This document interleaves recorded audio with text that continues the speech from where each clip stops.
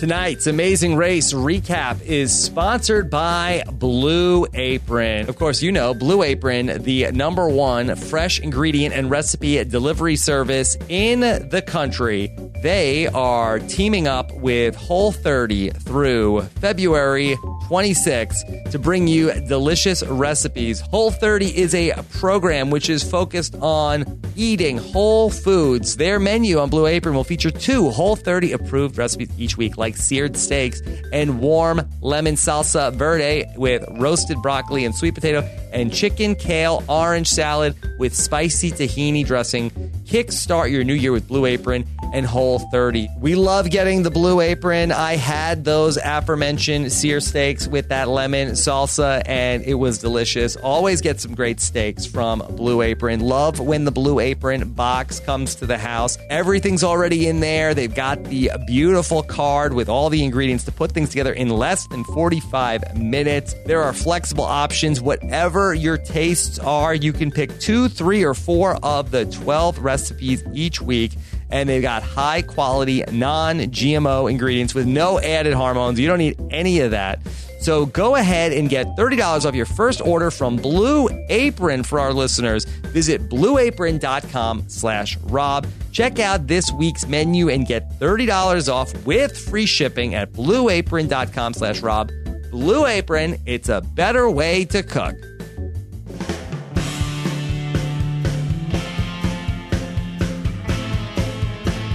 Coming to you live from my apartment, it's Rob Has a Podcast. And now, here's a man who was under the impression that the meaning of life was that it never stops podcasting. I'm Rob Cesternino. Hello, everybody, and how are you? Amazing Race, episode number 6, hour number 6 of Amazing Race 30. Here we are, ready to talk about it all. And here we have our great Amazing Race panel. First, a woman who can tap a keg in any country around the globe, the great Jessica Leese. Jessica, how are you? I'm doing great, Rob. I just got out of the beer bath. I feel really refreshed and, a little bit slurry, but we'll get there. And also with us tonight, a man in a bathtub of his own tears as his beloved Team Wellstrung went out of the race and out of the Bloom 5 tonight. Give it up for Mike Bloom. I'm playing a song on the world's smallest violin, Rob. Yeah. Well, boy, this tonight, I was kind of thought it was going to be a non-elimination leg based on what I was seeing on the show, but we had the double U-turn, and Phil was acting so cryptic at the mat, everybody. So hey, it's the Amazing Race. Anything could happen. Just be ready.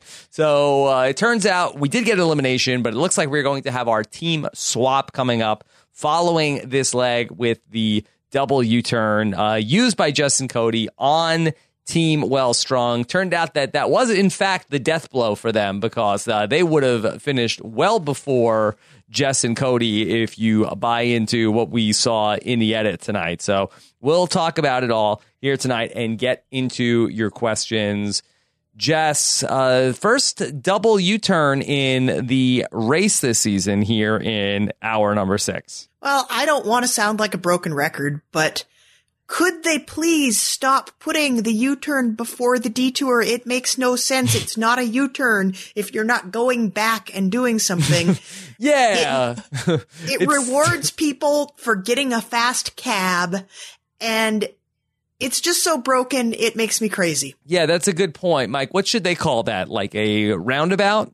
I don't even know if it's a roundabout because it's implying like, okay, I'm at this juncture, but I know I have to go back the other way and do it again. So I can't even give a navigational term for it because, yeah, it truly isn't really a U-turn at this point. It's more so just do both options of the detour. More of a you screwed. Yeah, well, the actual thing that it would be is if you think you're going one way and you have to go a different way that's probably longer, that's a detour, but we already have one of those, so. Yeah. Jess, do you think that their attempt at putting it where it is to try to make it more fair so you have more time to know, okay, we have to do both tasks, so we really need to hustle here? Does it give the team that's U-turned a little bit more of a chance? I don't think so, because I don't think it really does give the teams more of a chance. Since we've had this, U-turn placement was pretty much screwed every single team that's gotten U-turned, hasn't it? Yeah. So maybe we should be naming it the U Screwed then. It seems to be in line with the branding. Yeah. Jess, you're so good at reading the edit on The Amazing Race. I thought the whole hour that like, wow, Team Well Strung, they're really catching up here. They're really doing great. Did you feel like that they probably were acing it, or did the edit paint a picture that, oh, look, don't count these guys out. They're about to come back, and maybe they might not have done as well as the edit was depicting? I mean, porque no los dos, Rob. They could have been doing great. It looked like they were doing great. I'm sure when you speak to them tomorrow, you'll get a little bit more of the picture of how well they actually did. But I think it was never close in my head. I think the first thing we always look for if you're trying to read the edit to see what's going on is if there's a team that you know is in the back and you never see another team on screen with them, then that team's screwed. That's not a team that's in it at all. And I think that's something the editors can't edit around. And so the fact that we really never saw any other teams with Well Strung after they finished the first half of their detour, I mean, that pretty much points to them really not ever having a prayer. I mean, there was one point, though, because I remember when they pulled up to the roadblock, that 3-team configuration that caused so much controversy was pulling away. So maybe there was a chance. And what I will say is, for an episode that did sort of seem like a foregone conclusion, once we hit that 20-minute mark and those last 3 teams on the second flight got to the U-turn mat, I would say the editors did, as Rob is alluding to, at least a pretty good job of trying to at least make it look a little climactic, that, you know, the navigational hazards that come with being in Prague might have actually jumbled up the order a little bit, even though if you look at the way,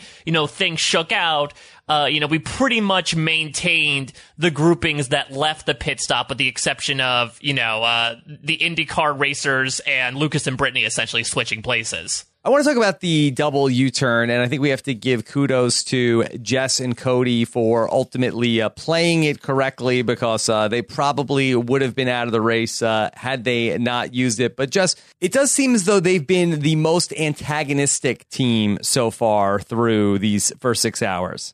Well, I'm not sure how much this is a function of who they are as people and how much it's a function of what baggage they carry with them into the race. Because I think on some level, they have already played a competitive reality show that got very personal, that involved a lot of this high-level strategy. On the other hand, I think maybe the other teams know they came from Big Brother and are expecting that out of them and just sort of kind of project that onto them. But I think they really didn't have a choice. They had to play that U-turn this leg. And I think they're doing a pretty good job with the race that they're running. And I don't necessarily see them as being like in a vacuum, like taking away like everything else we know about them outside of this particular race. I think they're doing a great job, and I'd probably even be actively rooting for them. So you think that this might have just been their leg where everything goes wrong, and you think that they are headed for a bounce back potentially? I think so. I think they're solid racers. I think they just got on the wrong flight was basically the one thing they did wrong. Yeah, the wrong flight and then not being able to grab a taxi on the way to the pit stop are essentially the only 2 things that they did wrong. They did what you're supposed to do in textbook Amazing Race. If you're at the U-turn mat and there is a team behind you, you should probably use it, because that guarantees that puts that team further behind you. They'll make some other choices that I find a little more questionable when it comes to the rest of the episode, but when it comes to the U-turn at least, I think it's total no-brainer. I think what Jess is saying is totally accurate, how I think their reputation precedes them a bit, and it depends on the baggage they bring in. And I'm not talking about the 16-minute video they put up on YouTube of what they packed before coming to the Amazing Race.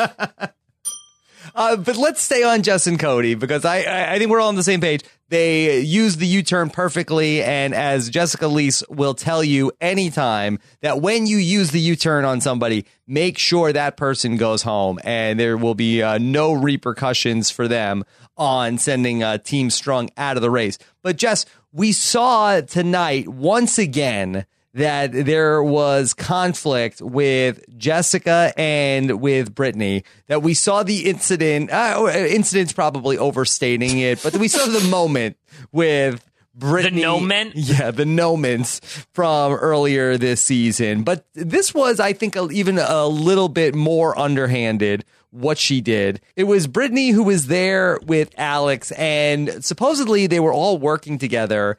And we saw Jessica mislead them and give them the wrong answer in the Kafka phone challenge, which Brittany and Alex immediately realized that they had been had. She told them the wrong answer.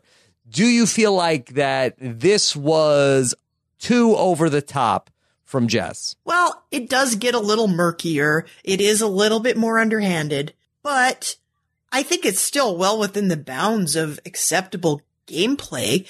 I mean, when you think about it, you really shouldn't be relying on other teams to feed you the answer. You should be getting that answer yourself. And I think maybe some of the outrage came from the fact that they were leaning on her to give them the answer.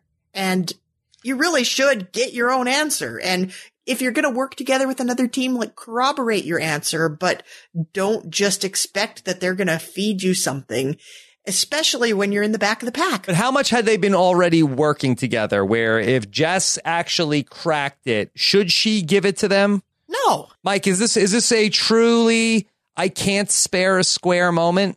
Yeah, exactly. Now we're going to see, I guess what's going to happen. Brittany's going to run away with a bunch of telephones next time and leave Jess stranded alone. Yeah, I do agree that it's fine gameplay. I don't feel like it's smart gameplay, though, just because there was no real risk involved for these three teams. Even though you say, Jess, that they were at the back of the pack, they knew there was one guaranteed team behind them. So for all intents and purposes, there's really no benefit to getting out in fourth place as opposed to ending up in sixth place. I could understand, again, in a sense, you could sort of rationalize why you decided to use that U-turn, but this almost seemed unnecessary to me to say, okay, I'm going to purposely squirrel this away, even though we said we were going to work together for a little bit.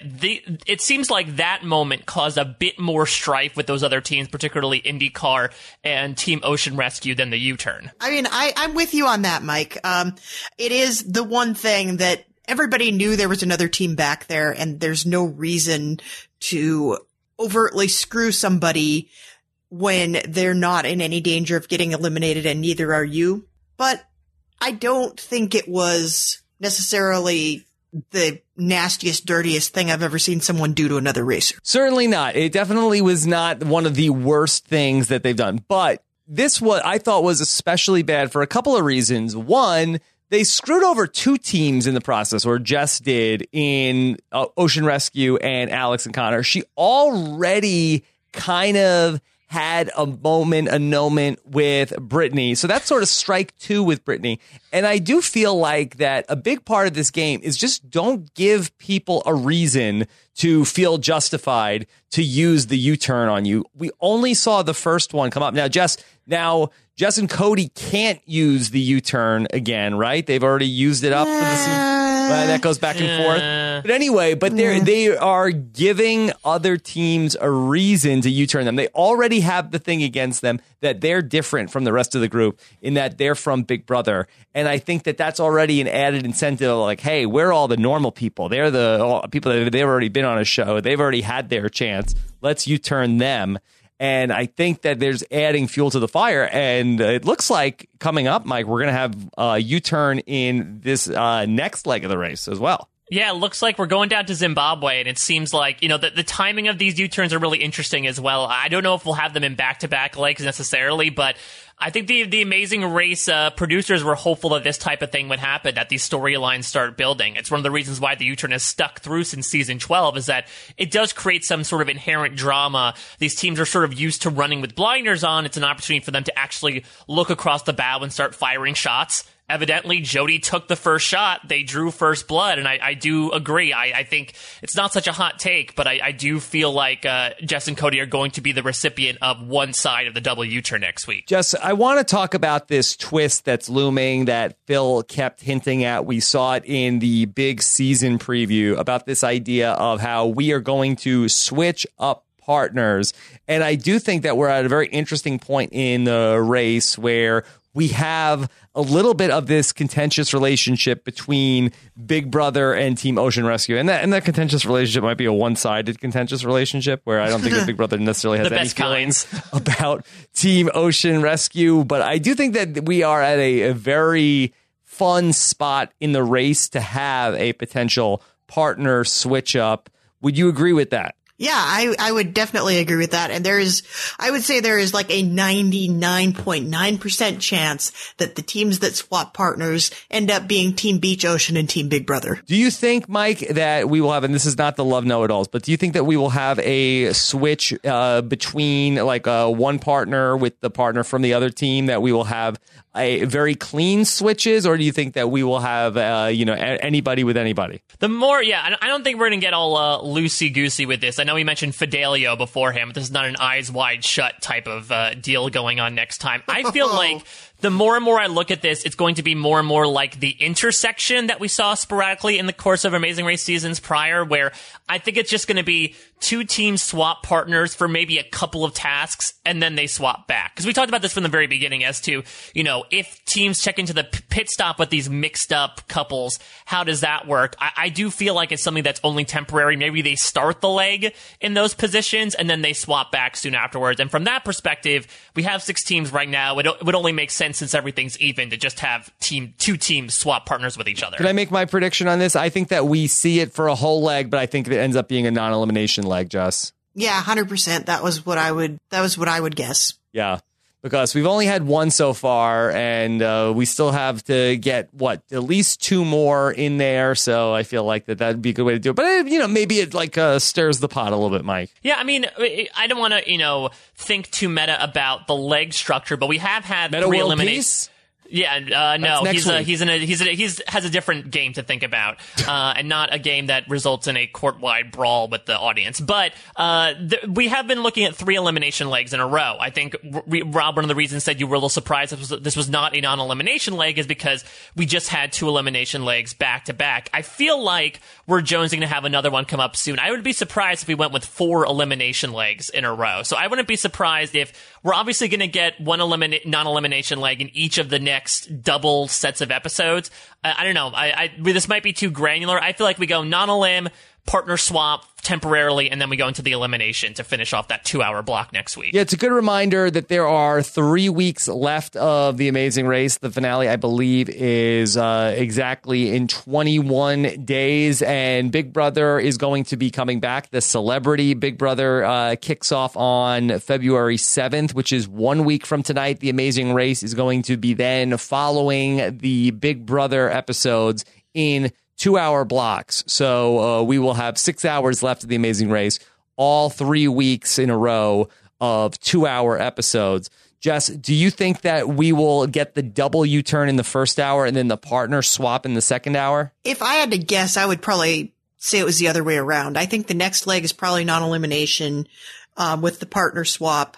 And then after that is the double U-turn. So you have a chance to cultivate a little more enmity. You would never put U-turns in back-to-back legs, I guess. And I think the partner swap is best deployed when nobody's getting eliminated and everybody is in the same physical place to regroup at the beginning of the next leg. Okay, let's talk about the tasks that went on in this episode as the teams headed to Prague. We've talked about that there were basically 2 flights. From the start of the episode, you had Big Brother and Team IndyCar and Team Wellstrung. They were coming in on the second flight. Everybody seemed to be talking U-turn, which I'm sure, Jess, probably happens at every single leg, at every single airport. We only just see it on the episodes where the U-turn is actually in play. Yeah, I mean, that's kind of what you talk about on The Amazing Race. That's kind of all you have to talk about, yeah. Like, what else are you going to talk about? I have to say, I thought we were moving away from these legs where there are 2 flights and everybody on the first flight is in 0 danger of being eliminated. This is like season 24 crap.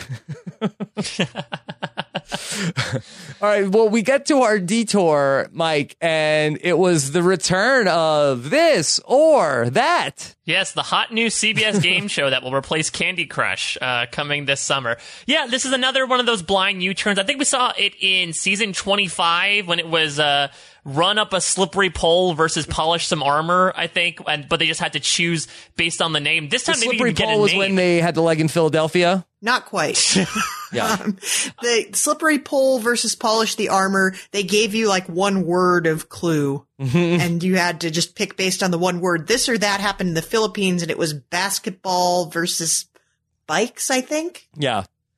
Just what is the reason for this or that? Do the fans like it? Is it just that they're just punting on like, hey, let's not spend the whole day writing the detour clue. We got too much to do. Just make it this or that. It's fine. I think it's probably little column A, little column B. I think this or that is wildly entertaining. Oh, you like and it? I like it periodically. Like, I don't want this or that every leg, but every so often it makes it interesting. And you just kind of have to pick a detour and hope it's the one that doesn't suck. Yeah. Well, and considering how we spent the past few episodes sort of maligning the fact that, these are unweighted, very unbalanced detour options, to the point of where last leg everyone was saying, okay, let's ditch this Van Gogh thing because it sounds too difficult. Now they're sort of just putting a blindfold on them and steering them in some sort of random direction. Yeah. Well, I do think that's kind of one of the reasons they do it, is that they want to cover up the fact that one of the detours is, if not easier, then at least more fun. Yeah. Okay. So you think that they were trying to hide like the Zonk detour? Yes. Well, I mean, if the choices are go drink some beer and go attend a lecture, the choice seems pretty there to me. Yeah.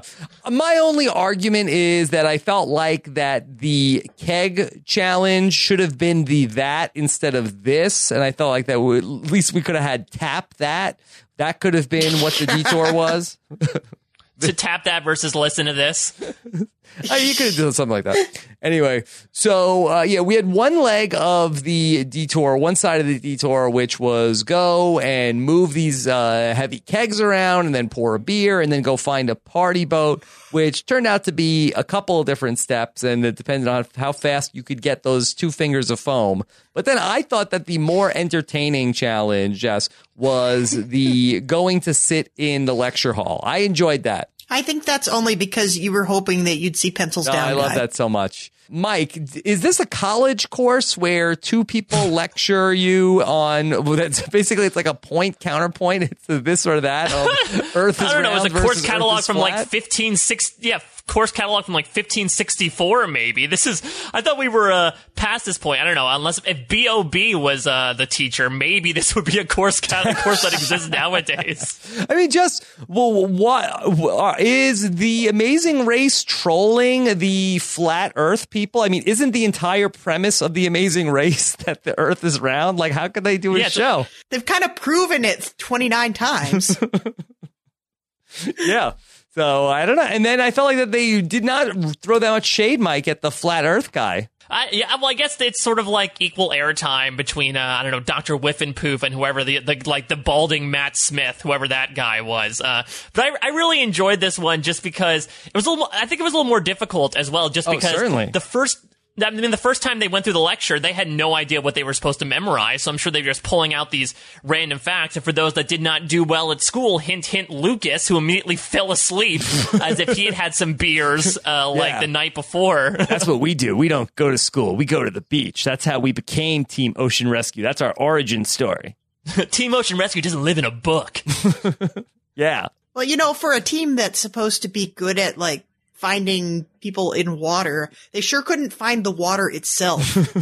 They didn't know how to get there. Only if they start at the water and they see you, then they can save you. But getting there, so they need to know where the ocean is first before they can actually be a lifeguard. Right? Is that why they're getting married at the beach, because they can't find anything else? Right. Yeah, well, somebody has to take them to the beach. The limo will pick them up and drop them off at the beach, and then they can get married. Somebody else will write directions on the wedding invitations. Yeah. They should have just followed the little like Google Maps like indicator on the left hand side that was following their progress. They would know they were not going the direction of the Fidelio. I felt like we were robbed tonight when we did not get to see Jess and Cody sit in that lecture hall, Mike. Well, that lecture hall, because it seemed like they just They were burst in into the this middle of lecture a hall. random Yeah. college lecture. Well, they would have asked Cody if the Earth is round or flat, and I'm not sure what answer he would have given them. I'm not sure. Yeah. I don't know if he's a flat Earth guy. I just like this idea of if they had sat through an entire lecture, because let's remember, the lecture that they walked in on was not the sanctioned lecture. It was just a regular college class. So they would have sat there for maybe 70 more minutes, and then the teacher would have said class dismissed, and they just would have sat there saying, okay, where's the clue? Yeah. What are we supposed to be doing here? Yeah, Cody made the quick call like, hey, this isn't even in English. Let's switch to the other task. This is we can't sit here and we don't speak Hungarian. We got to get out of here. Let's go do the other task. But it was very funny. Yeah, I also liked Daniel and Eric sort of Eric and Daniel sort of like Billy Madison their way through the test, but just they keep going back question after question of okay, we got one of them. Now let's go back and listen real hard for the answer to the next question, and eventually we'll get it all. Just Eric and Daniel, all of a sudden, what'd they come in? Second place this week? Yeah, second place. I was impressed. I thought these guys were total scrubs, but they've kind of found a gear. Yeah. They were a slow burn to start for the firefighters, but now they are in fuego. Yes, much like their clutch, it's a very slow burn as it drives along the highway. Yeah. Okay. Well, we saw everybody going through the tapping the keg challenge. Mike, did you enjoy watching the teams pour beer tonight? Why? How is that a perfect pour? I preferably would not have any foam in my beer. Personally, I'm not from Prague. I don't know how they do things in Prague, but I don't know. I feel like I try to get rid of the foam in my beer before drinking it. Jess, was that a perfect pour? Where do you come down on that? I don't know. When I was a kid, my relatives would let us drink the foam off the top of the beer. So 2 fingers? I may be a little more pro foam than most. That's what I'm saying. But yeah, this is the first time in history someone sent back a beer for not having enough foam on it. Yeah. I thought that team Well Strung, when they got there, it seemed like that they nailed it on the first try, Jess. Yeah, Am I that these guys gullible? know how to party. Yeah. Again, they were editing it to show them as making up a lot of time in order to perpetuate the myth that they were competitive. Mm-hmm. No, I get what we're saying here, but they really fooled me. I thought it seemed like they aced it. We'll find out tomorrow exactly how quickly they got through those things when we get to the exit interviews. Mike, anything else from the beer task? It seemed like that was pretty straightforward. It seemed like that the hardest part for these teams was actually finding the boat. Yeah, the interesting part is that I feel like now that we're approaching the halfway point of the race, this is when the, hashtag killer fatigue really starts showing. And I think it shows really interpersonally. We've seen Alex and Connor kind of spat before, but I was a little surprised to see Henry and Evan kind of snip at each other a little bit. It seems that Henry is a little Cody-esque in making some impromptu decisions, and Evan is all for sticking to the plan. Yeah, there was that moment when Henry decided that, hey, should we get a cab? And Evan said, hey, we said no cabs. Why did they say no cabs? Is that not one of your rules for the Amazing Race, Jess? No cabs ever? Well, it's almost always screwed people that have tried to game the system by taking public transportation rather than a cab. Something always goes wrong with that. Mm-hmm. I think that's why you only ever see people taking public transportation when the clue specifically tells them they have to. Yeah. I get that their thought process was, we don't want to put our race in someone else's hands. But on the other hand, if the cab's going to be way quicker than the public transportation, you really are just screwing yourself. I really loved this next stop on the race where teams had to head to the hashtag beer spa, Mike. What's the utility of this? I don't want to, give it a 1-star metaphoric Yelp review to the Endleska Lazen beer spa, but I don't know, something about the stewing in warm beer for hours at a time. Granted, those men seem very, very happy to do so, but I might think it's for a different reason entirely. Jess, did you ever, in your visits around the globe, encounter a beer spa? I have never been to a beer spa. I think I prefer my beer internally rather than externally. Yeah. Yeah, how sticky are you going to be? I mean, think back to your college days when the stickiness on the floor after a night of beer being spilled all over it, that's how your skin is going to feel it's not really an exfoliating type of product. Yeah, I don't know. They love beer so much that they went to the beer spa. Did you catch this from Eric and Daniel when they had their turn in the beer spa? I don't know if the Jets are making a bubble or them guys. Yeah. Come on. Nobody, keep it classy in the beer spa. If you're making that many bubbles, you might want to go see a doctor. Luckily, the doctor was in the tub next to them. Yes. Mike, did you spot Mark from Australian Survivor Season 2, a.k.a. Tarzan, in the beer spa? I mean, the choice was that he could either sit in the beer spa or give a bundle of wood to his tribe. And you know what? He decided to be greedy this time. Yeah. The one guy in the middle, Jess, was pretty amazing also. Oh, he was festive. Yeah. I mean, that guy. As that in, guy he was, looked like Uncle Festive. Yeah, he looked like a combination of Uncle Fester and 8 Santa Claus. I was going to say, was that a switchback that Drew and Kevin from the first Amazing Race were there tonight? Ouch, dude. Hey, it's been a while. It's been like 15 years. They were the frat bros. They probably know their way around some beer. They probably frequented a beer spa once or twice. Yeah. So, yeah, okay, a naked man in a tub full of beer will give you your next clue. And so we got to the switchback task eventually. So, Jess, could you set the stage? We talked about it last week. The cacophony of ringing phones. What is the connection here to Kafka? Well, this was something that happened all the way back in Amazing Race season 15. 15, right, Mike? Yep. Coincidentally, the last time they've been to Prague. And there was a task, there was a roadblock near the end of a leg where there was a room full of phones, exactly like this room full of phones. And on some of the phones, you could pick up the phone and they would give you a letter, and you needed to collect 5 letters and rearrange those 5 letters to spell the name of somebody. Mm-hmm. Now, the theme of the task was Kafka. Kafka's first name was Franz. Franz has 5 letters. The letters you got were F-R-A-N-Z. But this proved to be the undoing of Big Easy of the Globetrotter team, and he ended up quitting the task after spending hours and hours at it. He was literally there all night and ended up getting eliminated by Phil the next morning. Yeah. Yeah, and interestingly enough, that was also a little bit of a controversy when it came to sharing information, because I believe the Globetrotters were working with the brothers Sam and Dan, and I believe that they'd been working together, sort of like what Daniel and Evan had going. Of okay, let's try to divide and conquer a bit.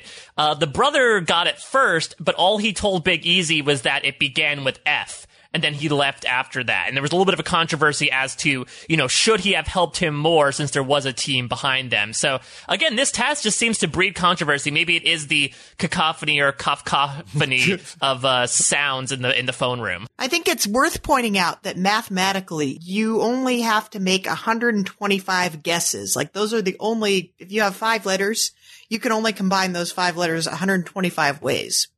And Big Easy made way more guesses than that. Yeah.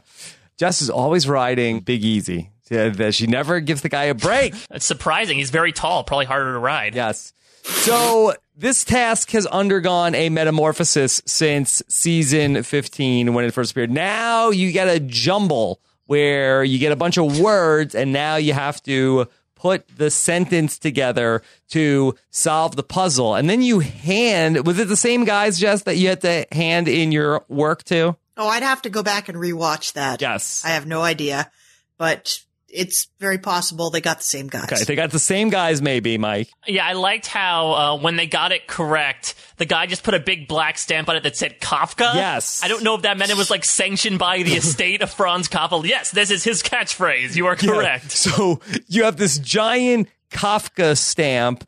Do you think, is there a lot of utility in that stamp outside of this task, Mike? Yeah, I'm not entirely sure how much Kafka. that fetches. Maybe if you're walking around and you're feeling like ironic situations or surreal, stranger than life moments, that's when you put the big Kafka stamp on it. Jess, could you have any use for the Kafka stamp? I feel like my entire life is a giant Kafka stamp.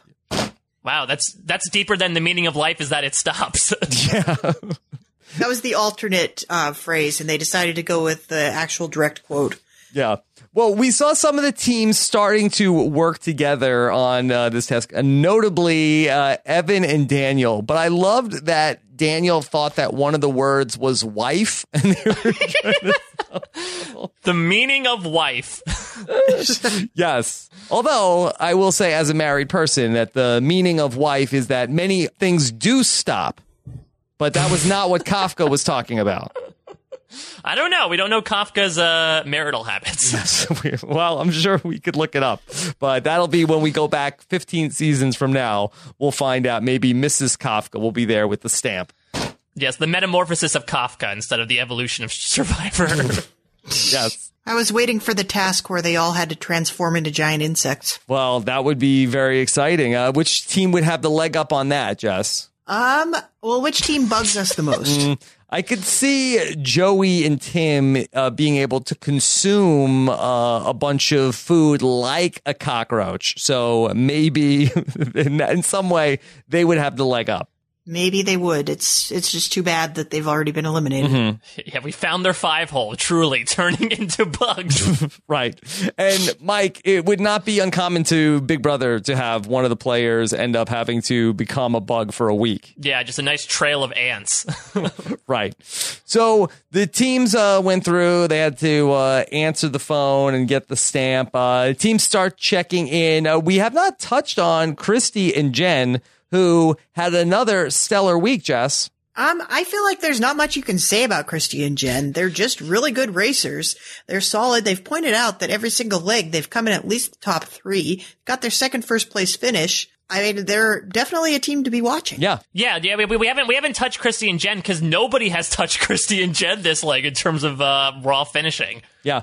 No, they've just been acing everything to the point where there's not even any drama in they had that setback at the start of the episode last week, and they just got over it. And I feel like that you've really gotten to see too much of their personalities come out because they haven't had any adversity. It's so interesting because I'll admit I was a little surprised. Maybe it's just because I'm used to Amazing Race 29, where, as we remember, Brooke and Scott really pulled the social engineering card and really, gamed the heck out of all 3 U-turns that they faced over the course of the last season.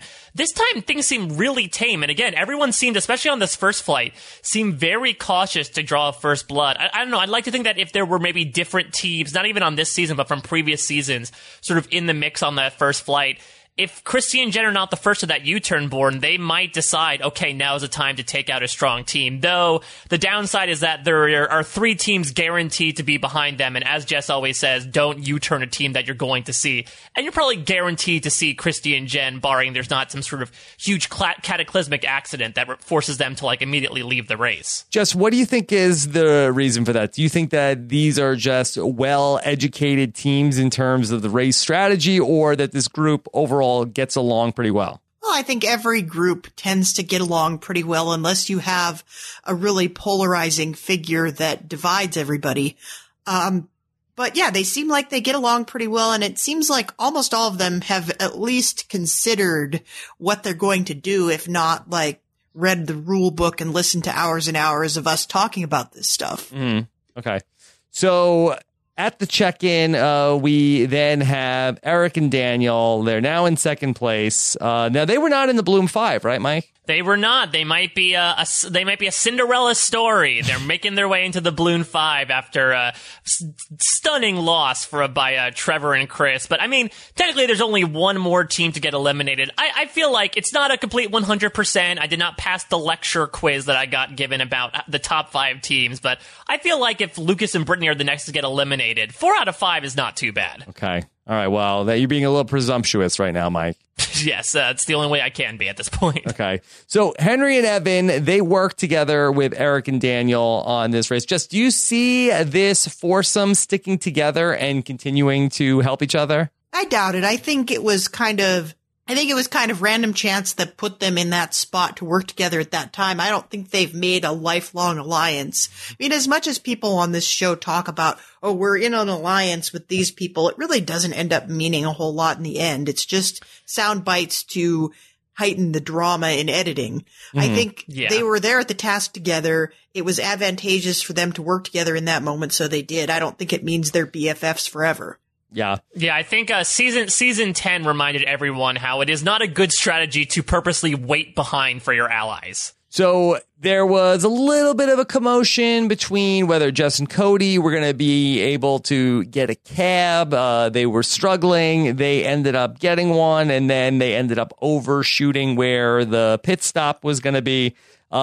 We see the other teams check in ahead of them. Alex and Connor are in fourth place. Jess, we haven't talked much about Alex and Connor, the IndyCar team, tonight. Well, they had kind of a low-key night, I think. Usually they're a little more front and center, and usually Phil gets a couple of more savage digs at Connor. And I was really unimpressed. Like, they were on the mat for 5 seconds, and then another team rolls up, and so Phil doesn't get to, like, unleash the full force of his snark. No, not this week. A short reprieve, but maybe he'll get it double in the 2-hour episode next week. Lucas and Brittany end up being in team number 5, Mike.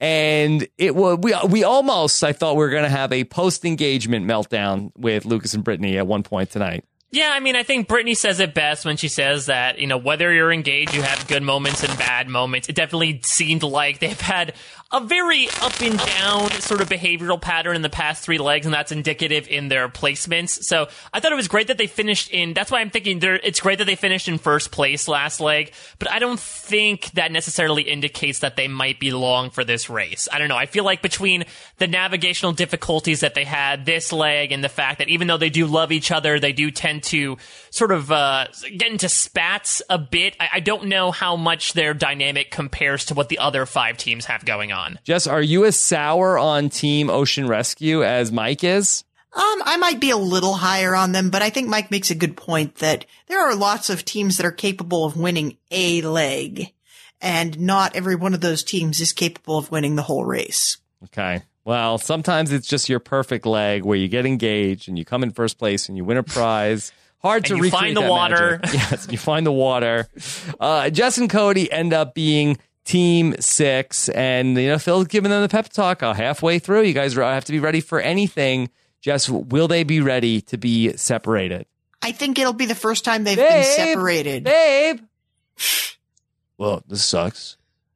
I don't want to be on a different team. Well, I know we were talking before in the head-to-heads about how Phil was trying to ape a Jeff Probst impression. Now it seems like he's doing a Julie Chen impression with all of this, like, well, just so you know, watch your backs, because you never know what twists and turns are going to come on The Amazing Race. Yeah, you gotta expect the unexpected. There you go. The DNA. I believe he actually said that in this leg. So you never know what's going to happen. There you go. So we'll see. Well, you did. All right. So, that's where we stand. And very sad for Trevor and Chris. Mike, I do think that these guys were depicted at least to be almost superhuman.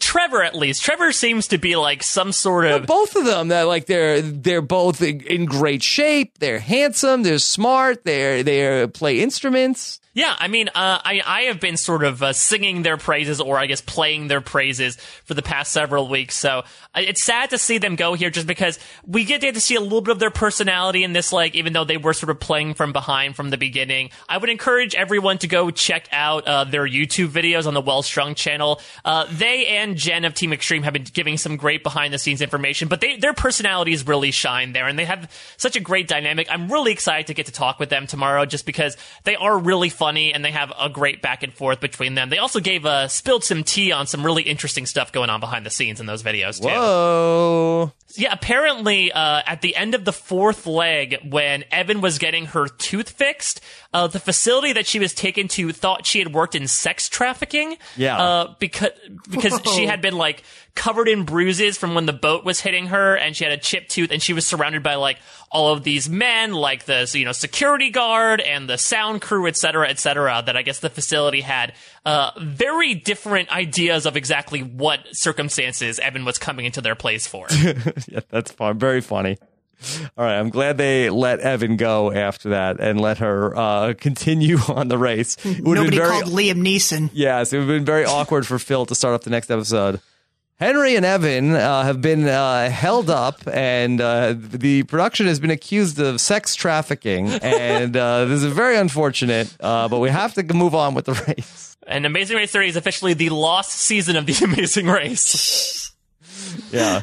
So, Jess, in your mind, did Trevor and Chris do anything wrong? It doesn't really seem like they did. I'm not sure what they could have done to speed things up. And, they may tell you something different tomorrow, but it looked like they ran a pretty clean leg. And it just so happened that getting U-turned plus being on the last flight just sort of doomed them. Yeah, you could argue that it's almost the stuff that they did on the previous leg that did them in this leg, because as just mentioned, if they didn't do they weren't able to build the trebuchet, or they get to the detour sooner, maybe they're able to squeeze onto that first flight, and then we're not even talking about them getting eliminated yet. So I guess let's get into some of our questions from the listeners here tonight. Of course, we take these questions on Twitter after the episode. You could also email us. That might be as useful as a giant Kafka stamp coming up next week, because we have said before, we are going to be recording these probably on Thursday evening now, once Big Brother kicks off. So the Amazing Race is going to be on at the same time. We're going to have live Big Brother recaps, and then we will get to Amazing Race coming up on Thursdays, and then the exit interviews will be part of that podcast that we post coming up on Thursday night. So let's dive into the questions. And the great Hot Nuts, one of our most active listeners. Hot Nuts says, I'm a fan of the U-turn as an element of the game, but when the flights were obviously predetermined and the beer roadblock took about an hour based on one team leaving when one from the second plane arrived, was this a predestined outcome and an anticlimactic one? Jess, Hot Nuts is really preaching to the choir here. Yeah, I mean, Hot Nuts can do no wrong in my book.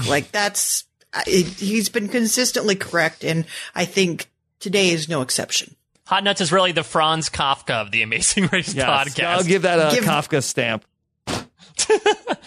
What? Be tender there. Yeah. This question is from Jennifer, who asks, did the violinists have an amazing memory, or were the twins just awful at the flat earth task, Mike? I mean, yeah, again, we're buying into the edit here, but it seemed like they pretty much got all the questions in one go. I mean, again, Trevor and Chris really possess a fantastic set of skills, and not to quote the man that might have gone to rescue Evan if a different set of circumstances had come out. But I do wonder, in a different alternate universe, could they be our winners? There's a reason why Jess picked them with her first pick in our Amazing Race draft. They seem like a really good team on paper, whereas Eric and Daniel, it seemed like, again, from what we were shown, they actually finished the detour in first place out of all the teams, purely because I think they remembered more facts than they thought they were going to initially. I think they initially thought they were just going to have to go back and forth 8 times, which definitely seems laborious, but seems like they retained more than they thought they would. What do you think of the last question being, is the Earth flat or round, Jess? I thought that was entertaining. I think because you're having to memorize numbers and come up with dates and formulas, I think that last question, like sticking that on the end there, is just kind of a little stinger. And I thought it was cute. Yes. And I especially enjoyed Trevor and Chris pretending to hem and haw about it before they gave the answer. Yeah. They were thinking about it because, you had that one guy. Maybe he was making a compelling case, Mike. Yeah, maybe someone left the race a flat earther. Yeah. Maybe he got to, as long as you touch one person, that's all that matters. Yeah. I wonder if the flat earth lobby ended up asking for this task tonight, Mike. Do you think that they put in all right, CBS, we paid for your Travelocity ads. Now you have to do us a favor. That's right. Is this like when the city of Sudbury paid Amazing Race Canada to host a leg there? Probably. Yeah, we got several people pointing out there was a scene where I believe it was firefighters rolled up to a task and the lower third identified them as Henry and Evan, currently in second place. Mm-hmm. This is not an editing mistake that Amazing Race usually makes. So yeah, they're getting a little sloppy in their old age. Yes. Do you think that the issue was that Henry and Evan are both typically male first names? That could be it. Like, what are those two guys? Did they just they sat down a first-time editor who hadn't seen the show before? He's like, oh, these two people seem like they'd be named Henry and Evan. Two guys. That must be Henry and Evan. That sounds like they grabbed someone from the beer spa and asked them to edit an episode of The Amazing Race. That's what they needed. Two guys from the beer spa to come in and edit the show.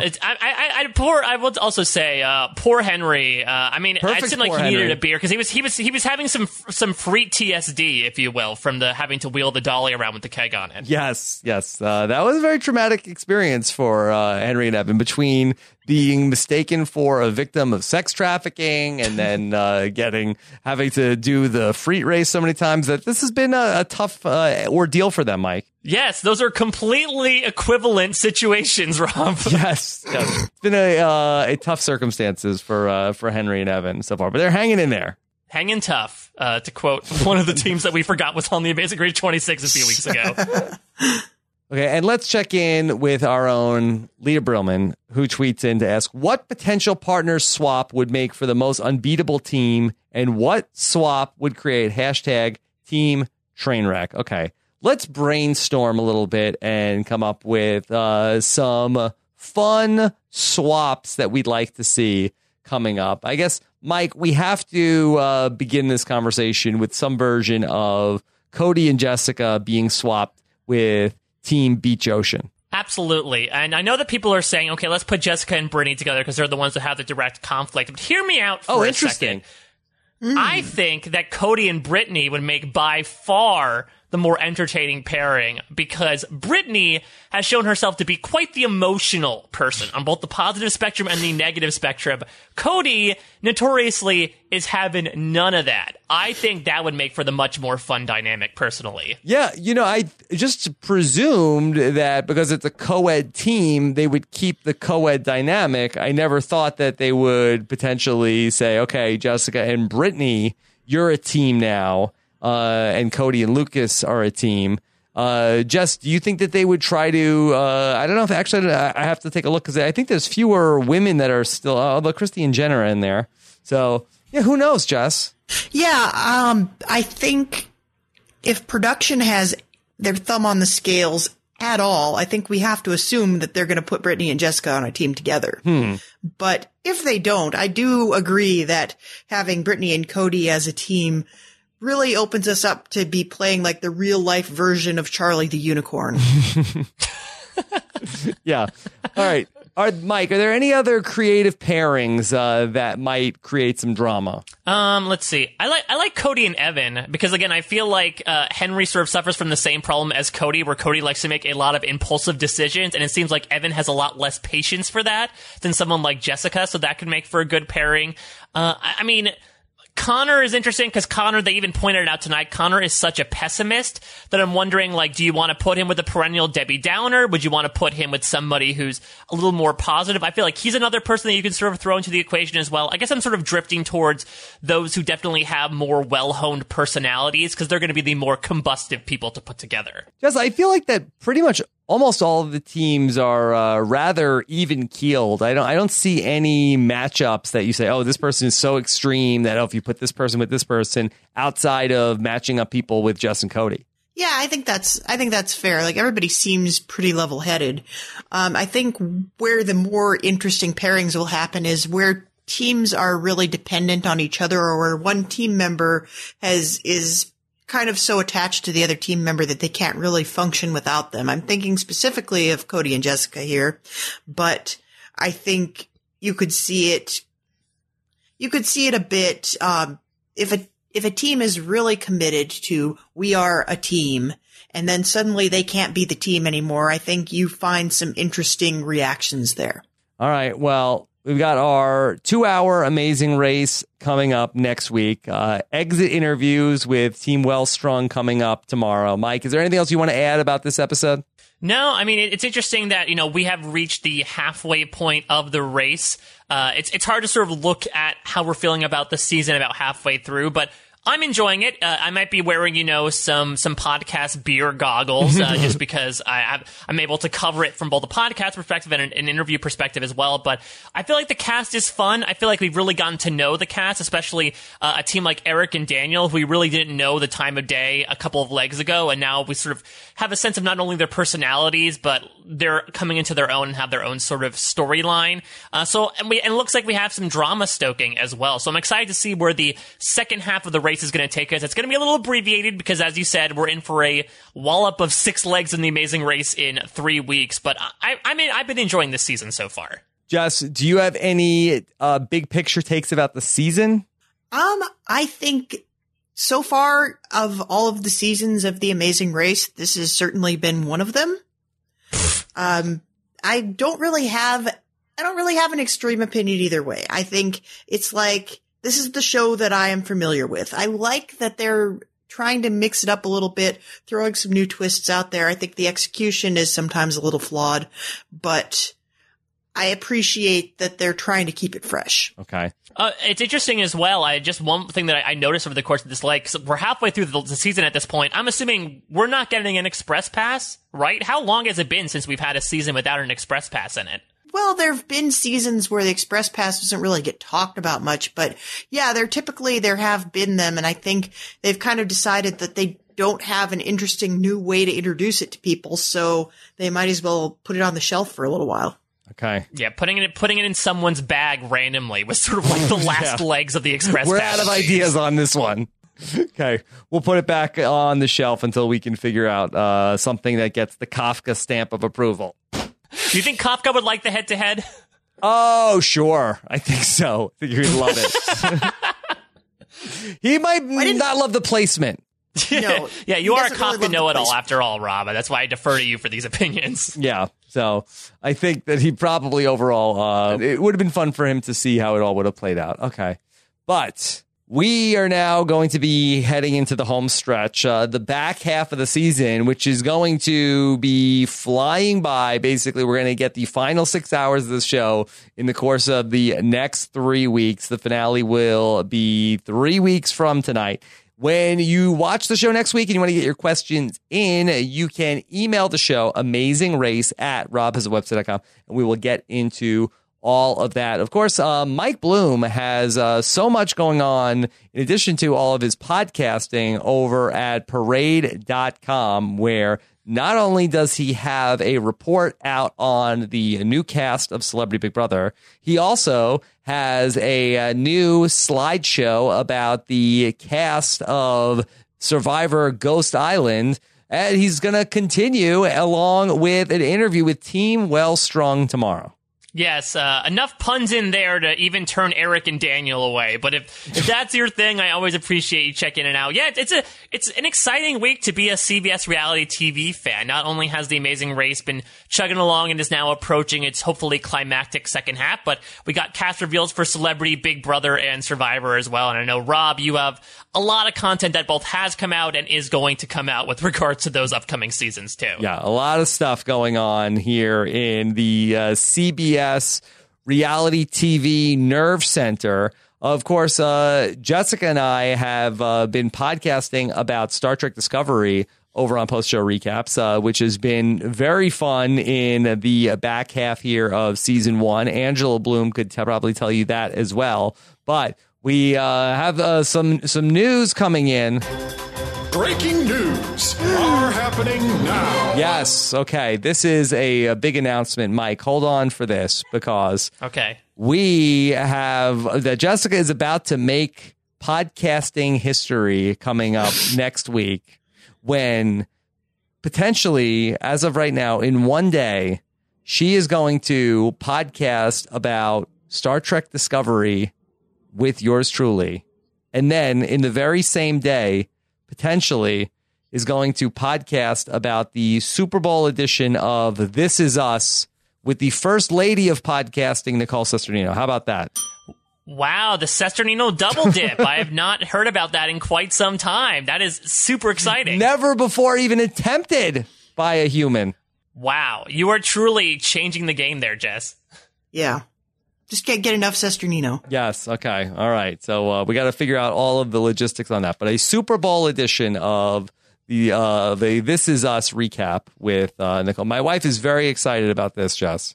Yeah, I hear she is a super fan of This Is Us, as am I. Mm-hmm. Yeah. So, all right. So that's good. Those on post-show recaps. And then, of course, here on the Mothership on RHAP, we dropped the first edition of Josh Wigler's fantastic preseason podcast. First one out. That went up this morning. Of course, Josh and Taryn had been collaborating on that for many weeks now. That is up. I also recorded with Josh Wigler today, basically in everything you need to know about Survivor Season 36. Had a fun conversation with Josh, of course, who was on location for the opening of Survivor Ghost Island. That will be up in your podcast feed by the time you're listening to this. You should also be able to hear that podcast. And then I will be back reunited with the LFC on Thursday evening when we will go ahead and do our Celebrity Big Brother draft live. That should be a lot of fun as well. So that's all happening on robhasawebsite.com. Of course, robhasawebsite.com/iTunes is where you can subscribe to all that. Mike, what do you want to do for the hashtag? Is it Nomint? It might be Nomen. We had a cacophony as well. I don't know if I'm trying to think if there were some other. It was said. Maybe you had it. Yeah, that's me. That's me trying to shoehorn it in there with like the sandals they were making last week. I'm not entirely sure. Were there any other ones that stuck out to you? Jess, do you like Nomint? Yeah, I don't know if I like Nomint, but I will accept Nomint. We'll accept Nomen. If it's Nomen or Kafka Cacophony, Nomen gets the. Yeah. Hard pass. Does it get the stamp? Yeah, I think he gets the stamp. So, great. Yeah, good job on that. Actually, let's turn this over to our Prague professors to see what they thought about Kafka Cacophony. That's wrong. You failed. Oh, I'm sorry, Mike. It's okay. It's again, I'm aiming for a B- here, just like I am with the Bloom 5. So moderate pass is how I try to live my life. Better than C students, Team Ocean Rescue. All right. So emphasis on C. Yes. And I can't wait for Twitter to blow up like, oh, Jessica's so negative. Why does she hate the puns? What is that? What they say? Is that people they accuse you of not liking the wordplay? I am a complainer. Jess. Yeah. Was it Eric and Daniel that were on you for not liking puns enough? If Eric and Daniel were doing the Twitter, they would certainly be on me for my negativity in the pun department. Okay. All right. Well, we will talk with you all next week. Of course, be on the lookout for the Exit Interview podcast as well, coming up on Thursday. Have a good one, everybody. Take care. Bye.